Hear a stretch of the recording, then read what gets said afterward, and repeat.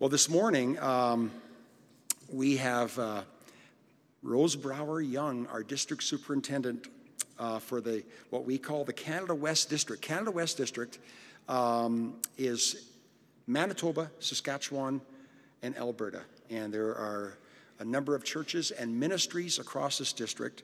And Rose Brower Young is the district superintendent who oversees all of those.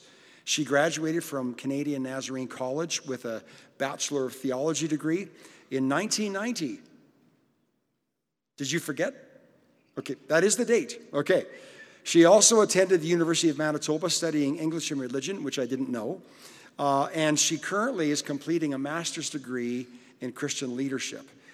She has pastored on this district since the 1990s at least. And while pastoring in Olds, Alberta, she and her husband Kelly had launched a ministry called Kidstown, which actually has gone far beyond Calgary and is international in scope and continues to this day. But after pastoring together for many years and doing Kidstown on the side, they had decided in 2004 to do Kidstown full-time and leave the local church ministry. Shortly after, in the summer of 2004, Kelly died of a heart attack at the age of 36, leaving behind Rose and their two children. Rayleigh and Brock, their two children, are now adults and both serving the Lord. No grandchildren? Any on the way? Okay. I know. Bad joke. But Rayleigh is engaged. And in 2008, November 22nd, 2 days ago, you celebrated your anniversary to Brad. She's now married to Brad Young. Brad, raise your hand. Okay. Wow. So that was your 11th anniversary. Okay. All right. Rose was elected as district superintendent on June 23rd, 2018. She is passionate for the church and health, for the growth and health of God's church, particularly across this district, and is mobilizing our district towards church renewal. It's a pleasure to have Rose come and speak to us today. So let's give her another warm First Church welcome. Thanks, Brian. Thanks, Pastor Brian. We had the honor of working alongside Brian and Colleen back in the days of New Life Fellowship, and he took a chance on a young couple, and we appreciate it, and I value his friendship to this day. Well, it's an honor to join with you here in worship and in prayer, and thank you for your leadership, Steve, as we gather together in worship. It's nice to come away from all the stuff in the week and just gather together, and I appreciate the spirit with which he had given us to come into worship today. May God be given the freedom to speak to each one of us this morning. Well, the last few weeks we've been looking closely here at the book in the Bible known as Philippians. And perhaps I should just turn off my ear? No? Okay, I'll keep going. Let me begin by telling you that the book of Philippians and I go way back. As I was beginning grade 10, my dad had moved our family from the little town of Coronation, which had about 1,500 people, one paved road. We moved to the grand metropolis of Three Hills, which had lots of paved roads and about 3,500 people. And they also had their own Christian school and a Bible school there. And we had got the privilege of attending these schools. Well, life changed real fast and real hard for my siblings and myself. Our public school system had not prepared us for the change of Prairie Bible College, but we managed. And one of the lessons that I later came to appreciate was Bible memorization. Now, Mr. Scott was my Bible teacher, and he challenged us to memorize the entire book of Philippians. Can you believe it? Take a look at that thing in your Bibles. There's more than 2 pages, right? It actually wasn't too bad. There's only 106 verses. You could get a whole week free at kids camp if you did that, right? And it was quite manageable. Now, the stories you hear of Bible memory work are true. High school was a long time ago for me, and yet there are times in conversations or in a song or in a message when a verse from this very book of Philippians comes to mind. You see, God speaks to us through his word, and so it's a real privilege and a responsibility that you and I have to be able to access it. I deeply respect your pastor, Brian Roller, and I know that he engages in Bible memorization. And so I encourage you, if you haven't already, to start learning. We all know our phone numbers. We know how to get home. We often know our grocery list. We know how to memorize. And so it's just a discipline that we need to do to begin to memorize from the scripture. Well, this morning we want to look specifically at the first chapter in Philippians, verses 27 through 30. So if you don't have a Bible with you, we're also going to be sharing the scriptures on the screen. And if you don't have a Bible of your own, I'd invite you to leave a note for the office on one of those communication cards, because we would love to give you your very own copy of the Bible. We think everybody should have a copy of the scriptures. Well, up to this point in his letter, the Apostle Paul has been informing the church at Philippi concerning his situation. And what was the situation? Prison, wasn't it? Uncertainty about his future.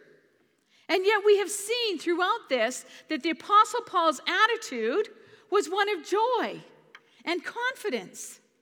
And now, beginning with verse 27, Paul begins a series of practical appeals or exhortations concerning the Christian life. Do you want to know how to live a life well? The first exhortation, found in verses 27 through 30, could be called walking consistently.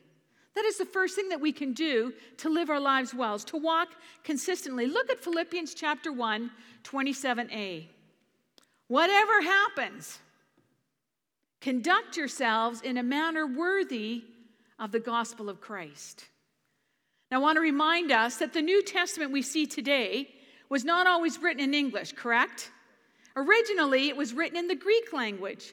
And so I want us to take just a quick look at what this verse might say for us in the original language. And in the Greek, the word conduct literally means to behave as citizens. And it was no accident, I don't think, when Paul chose that word, conduct, where the primary meaning was to live as a citizen or to discharge one's obligations as a citizen. And that's what he used to communicate to this Philippian church. You see, Paul was drawing from something that he knew very well the Philippians were very proud of, just to make a spiritual point. You see, the city of Philippi was a Roman colony, and most of its citizens were actually transplanted citizens of Rome, retired soldiers who had been encouraged to settle there. And so even though they were living in the city of Philippi, they were expected to still behave as if they were citizens of Rome. And so these people, they knew all the rights of being a Roman citizen. They also knew all the responsibilities, and they definitely knew their privileges of being part of the Roman Empire. And so I got to thinking, how do citizens of Canada behave? Well, we're doing good at welcoming all people to be a part of our shores, aren't we? That's what we do. We seem to do it well. What else do we do as Canadians? Oh, yes. We play hockey and we drink Tim's coffee, a lot of it. That's how Canadians behave. What else do we do? Very polite. We say sorry a lot. And another thing that I was thinking we do as Canadians is we play well together, don't we? Everyone comes along. We get along so well. We're unified. And of course, we have the RCMP, something we're very proud of. Well, Paul applies all of this in a spiritual way to the Philippians. And you and I, we know how to behave in Canada. And the Philippians certainly knew what it meant to behave as a citizen of Rome. It was a prestigious thing for them to be of Rome. Do you remember when Paul was beaten and the people who beat him realized he was a Roman citizen? They got a little worried, didn't they? Because that's not how we treat other Roman citizens. And so Paul's applying this term conduct or behave as a citizen to the life of a Christian. And truthfully, when we become a disciple of Christ, we are no longer a part of this kingdom. We belong to a new kingdom. And our citizenship is actually in the heavenly kingdom. So even though we may live on earth here, we are to behave as citizens of heaven. There are privileges, responsibilities, and rights of being a citizen of the kingdom of heaven. And so as citizens of another kingdom, friends, we need to first of all stand firm. Our behavior as citizens is to be worthy of the gospel. Now, what did verse 27 say again? Whatever happens, conduct yourselves in a manner worthy of the gospel of Christ. So this is implying to us then that maybe there's a behavior that is not worthy of the gospel, doesn't it? And to act unworthy of the gospel would bring shame upon the gospel. Do you remember in November 2018, a news story broke out about a young Canadian woman who actually happened to be Albertan, who was arrested in northern Thailand for spray painting on the ancient walls of a gate in Thailand? Do you remember that? It was a 13th century structure. And she and her friend from Britain were charged with vandalizing this ancient artifact, and they faced a maximum of 10 years in prison and a fine equivalent to about $40,000. Do you remember that story? And they showed this picture, and there she was having to scrub off on the wall, all that stuff. Well, as a Canadian, I was embarrassed when that story hit the news. And I wonder if all the other Canadian tourists who happened to be in Thailand at the time maybe turned their Maple Leaf shirts inside out or probably said sorry a dozen times. I don't know. But just as a Canadian citizen who misbehaves in a foreign country sheds a bad reflection on his or her home country, the Apostle Peter wants us to remember the importance of proper conduct as we journey in a country that is not our own. Take a look at 1 Peter chapter 2, verses 11 and 12. He says, "Dear friends, I urge you as foreigners and exiles to abstain from sinful desires which wage war against your soul. Live such good lives among the pagans that though they accuse you of doing wrong, they may see your good deeds and glorify God on the day he visits us." You see, if we are not behaving as citizens in a manner worthy of the gospel, then the only alternative is behaving in an unworthy manner. Now, you and I know what kind of conduct is unbecoming of a Canadian. Do we know what kind of conduct is unworthy of being a citizen of the kingdom of heaven? You see, conduct deals more with walk than talk. The most powerful method of evangelism that I know of with an unbeliever is not a stirring sermon or a powerful book that I can give them or take them to a conference with lots of music and great speakers. It's a consistent life and walk of a believer. Now, even further, our behavior as citizens is to be worthy with or without the presence of other Christians. So not only do we stand firm, but you and I, we need to be standing strong. Philippians 1:27, "Whatever happens, conduct yourselves in a manner worthy of the gospel of Christ. Then, whether I come and see you or only hear about you in my absence." You see, note that Paul said, "Whether I come and see you or whether I'm absent." You see, Paul evidently did not want their faith to be simply what one commentator called an environmental faith. Well, what's an environmental faith? Well, it's a faith that would be totally dependent on your environment. In other words, we can remain faithful as long as we're under the influence of our parents, our church, our Christian college. But take that person out of such an environment and their faith is lost. That's what I mean by an environmental faith. What is it like to stand strong and be all alone? What are some signs of environmental faith? Well, maybe we pray in public, but we don't do it in private. Maybe we study the Bible when we're at church or youth group or small group studies, but we don't do it on our own at home.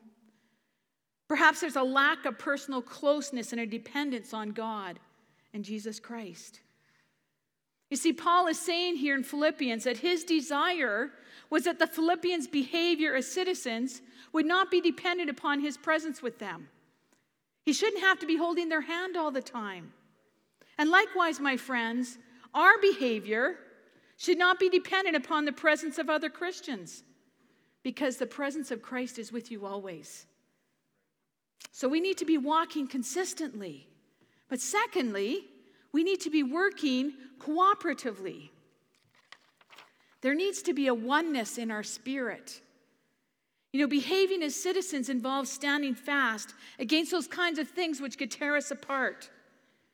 We seek the things of the world in which we live with its immorality and materialism. Or maybe the sin of unbelief, which can strike at even the most mature Christian during crises of doubt. Or the deceitfulness of false doctrines, showing great promise. They sound good, they tickle our ears, but they ultimately lead us away from Christ. These are the kind of things that we have to stand fast against and be one in spirit. So we're not to stand just strong by ourselves in isolation from one another, but we need to be in unity. And that unworthy conduct usually begins when we neglect the blessings and accountability of fellowship and togetherness, doesn't it? This is what unity looks like. Oh, sorry, wrong picture. Let's try again. There we go. That's how Canadians behave in unity. Mark Mausko, a Christian writer, had commented on this need for unity. Listen up. Particularly among leaders. Particularly amongst our leaders. When you look ahead in Philippians chapter 4, we're going to see that there are two ministers in the Philippian church that did not share the same view on the matter, and their disagreement was bringing disunity into the body of Christ.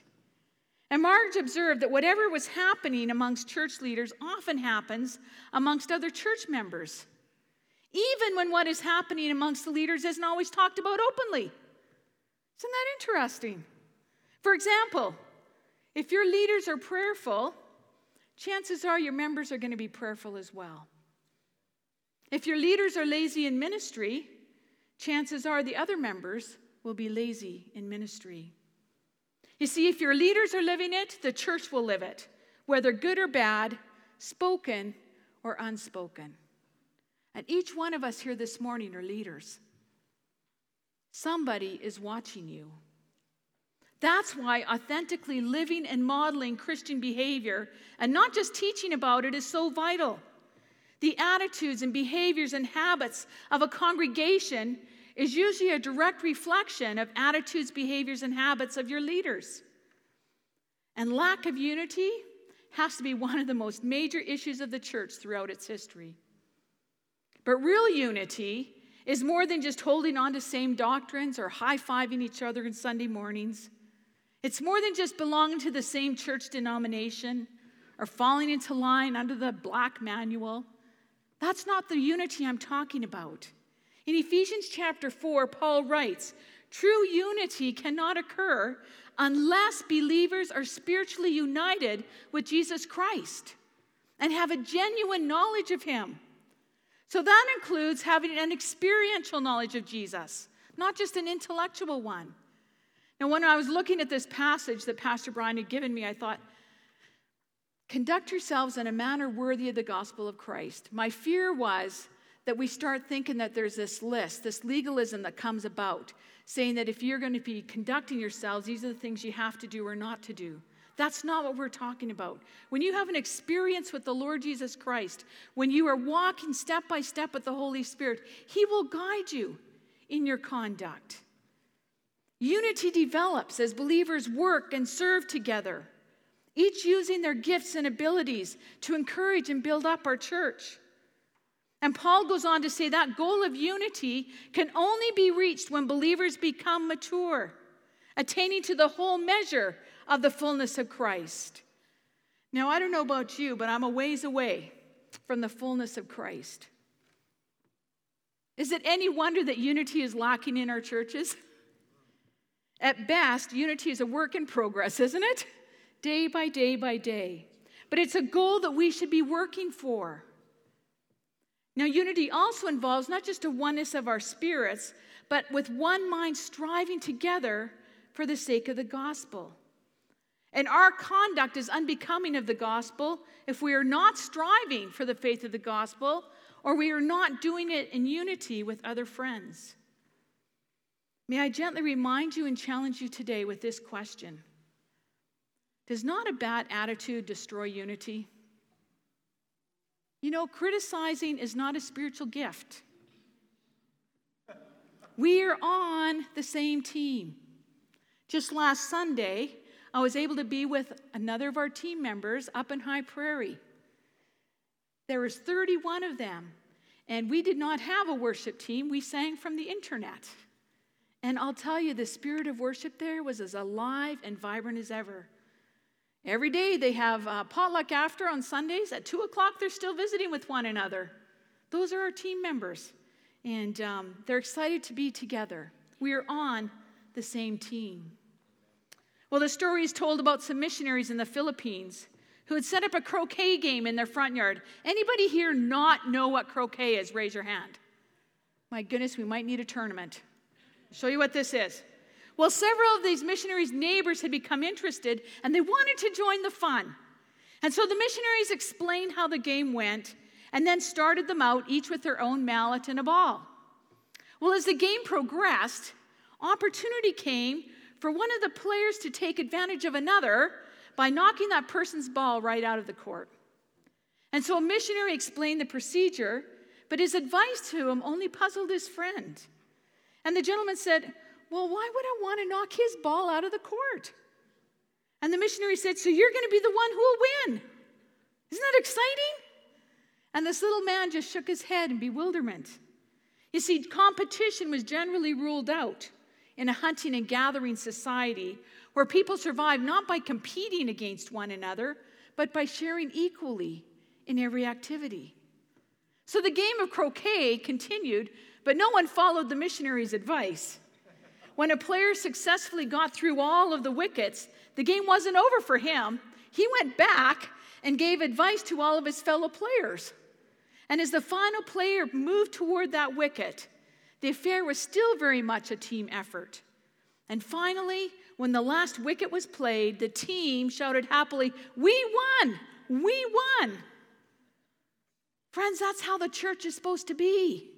We're a team. We all win together. How many of us know any Filipino people in Edmonton? If you have a Filipino friend there, raise your hand. This could very well be, this picture right here, a significant picture of a moment in history.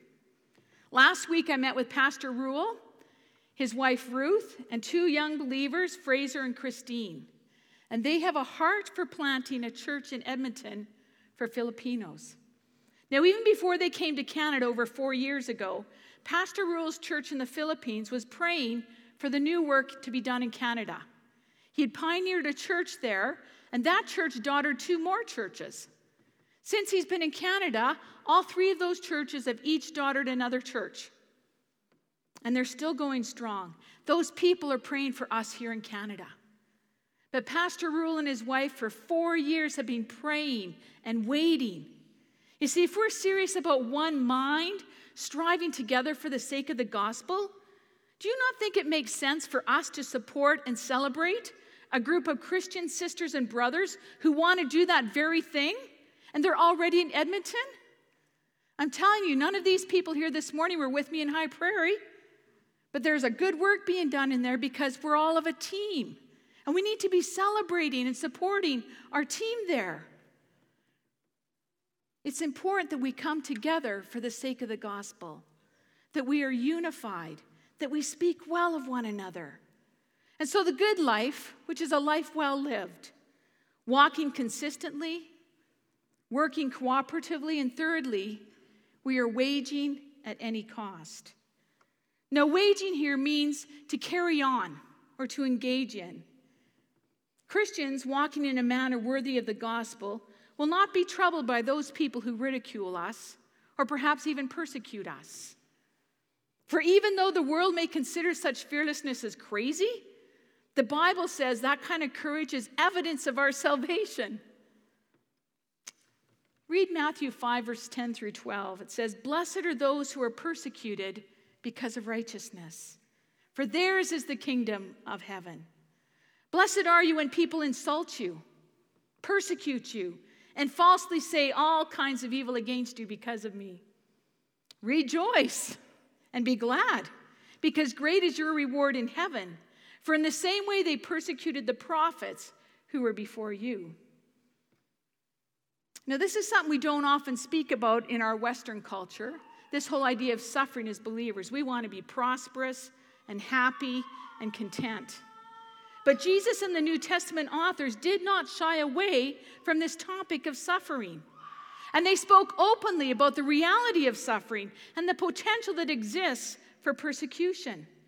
And then paradoxically, they associate suffering with joy. The New Testament authors regarded suffering as a privilege because they saw it as a way of identifying and sharing in Christ's suffering. You see, suffering has a way of testing and proving our faith, doesn't it? It refines us, and it makes us become strong and mature and resilient. And really, suffering, as far as I know, is one of the most effective ways to bring about spiritual maturity in Christians. It's not an easy lesson. But if we truly want to become followers of Jesus, and if we are serious about becoming more and more like him, we should not be shy about suffering, but we should be counting it a joy. You know that song, "It Is Well With My Soul"? It was written by a successful Christian lawyer, Horatio Spafford. And his only son had died at age 4 in 1871. Well, in 1872, the Great Chicago Fire wiped out his vast estate, which he had made from his successful legal career. So in 1873, he sent his wife and 4 daughters over to Europe on a summer trip. But since he had a lot of work to do, he planned to follow them later. The story goes that the ship sank, and he lost his 4 daughters, with the wife being the only survivor. She sent him a famous telegram which simply read, "Saved alone." Well, on his return home, talk about a bad year, you know? His law firm burnt down, and then the insurance company refused to pay him. They said it was an act of God. And so he had no money to pay for his house, no work, so he lost his house. And then while sitting and thinking about all this that was happening to him, being a spiritual person, Horatio wrote a song. "Whatever, my Lord, you have taught me to say, it is well with my soul." See, suffering takes many forms. Now, a story like Horatio's may not fit well with the gospel that we preach in our Western culture very much. Where was God when Horatio was faithful to him? All those terrible things shouldn't have happened to him. My friends, we often pray for suffering to be taken away. And yet we say, "Draw me closer to you, Christ." And then when he does that and it comes in the form of suffering, we say, "No, I don't want any of that." My friends, when we encounter times of suffering, we do that with joy. What a paradox is that? That's why we need one another. That's why we must be on the same team, so that we can stand firm and stand strong, walking consistently for the sake of the gospel. Acts chapter 5, verses 41 and 42 said this: "The apostles left the Sanhedrin, rejoicing because they had been counted worthy of suffering disgrace for the name. Day after day, in the temple courts and from house to house, they never stopped teaching and proclaiming the good news that Jesus is the Messiah." Let me ask you this today. Is your conduct worthy of the gospel of Christ? Are we behaving as citizens of heaven while we journey on this earth? If not, could it be that we have forgotten the privileges we enjoy by being citizens in the kingdom of heaven? Well, as we conclude, you may be asking this question today: so what? So what? Why is this so important?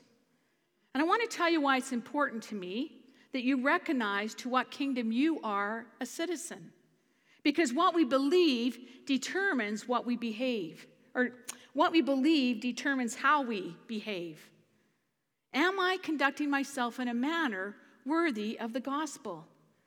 Johnny Hunt wrote a quote, and I just found it in his writings, so I credit him with the quote. I don't know if it's actually his personal information, but this is what he said. You were writing a gospel, a chapter each day, by the words that you do, the deeds that you do, and the words that you say. Men read what you write, whether faithful or true. Just what is the gospel according to you? 2 Corinthians 3 verse 2 says, you are our epistle written in our hearts, known and read by all men. You see, the best literature in the world is no substitute for your own life. That's why it's important that we practice what we preach, that we behave how we believe. A good life is a life well lived, where the life is walked consistently, it's worked cooperatively, and it's waged at any cost, even to the point of suffering. And so I ask you this morning, what do you believe? In what kingdom are you living your life? And as we move into our closing moments, I'd like to ask our worship team to come and play just one verse and a chorus on the instruments before we sing. I want to invite you to, whether you're in your seats or kneeling in a place of surrender there or here at the altar, to spend a few moments listening for God to speak to you. I'd like you to ask him these questions. God, do you see me as a prominent citizen in your kingdom? And secondly, ask him, is there anything unworthy in your life, in the way you conduct yourself? Does he see you as a citizen in his kingdom? Is there anything unworthy in the way you conduct yourself? Ask him. He'll reveal it to you. And if he says something, repent of it, that the gospel you live will be a shining light to those who are watching. Now, maybe you know that you are a citizen of an earthly kingdom and you want to change that. I invite you to come to the altar over here on your right, and someone would love to join you in prayer there and help you begin living the good life. Let's pray.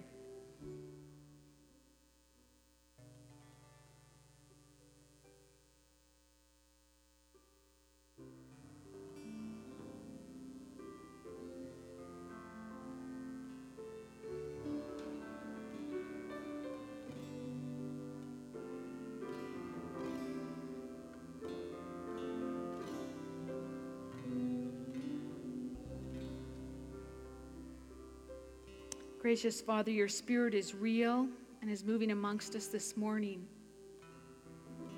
And God, I invite you to come and speak to us. And I want to commit each woman and man that is present here to you and ask that you would remind us of what kingdom our citizenship lies. We want to be counted as worthy of the gospel. Father, would you forgive us for the ways where our walks have been so inconsistent? Our words and our actions have been less than cooperative with one another and with your Spirit. And we have shrunk away from using our sufferings as a way to give you praise.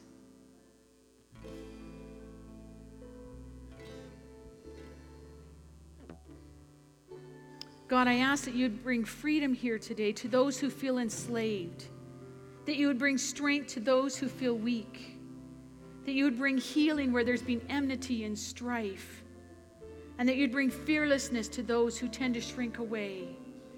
God, may our lives be lived well with you as our center. We want to give you all the praise and all the glory. Amen.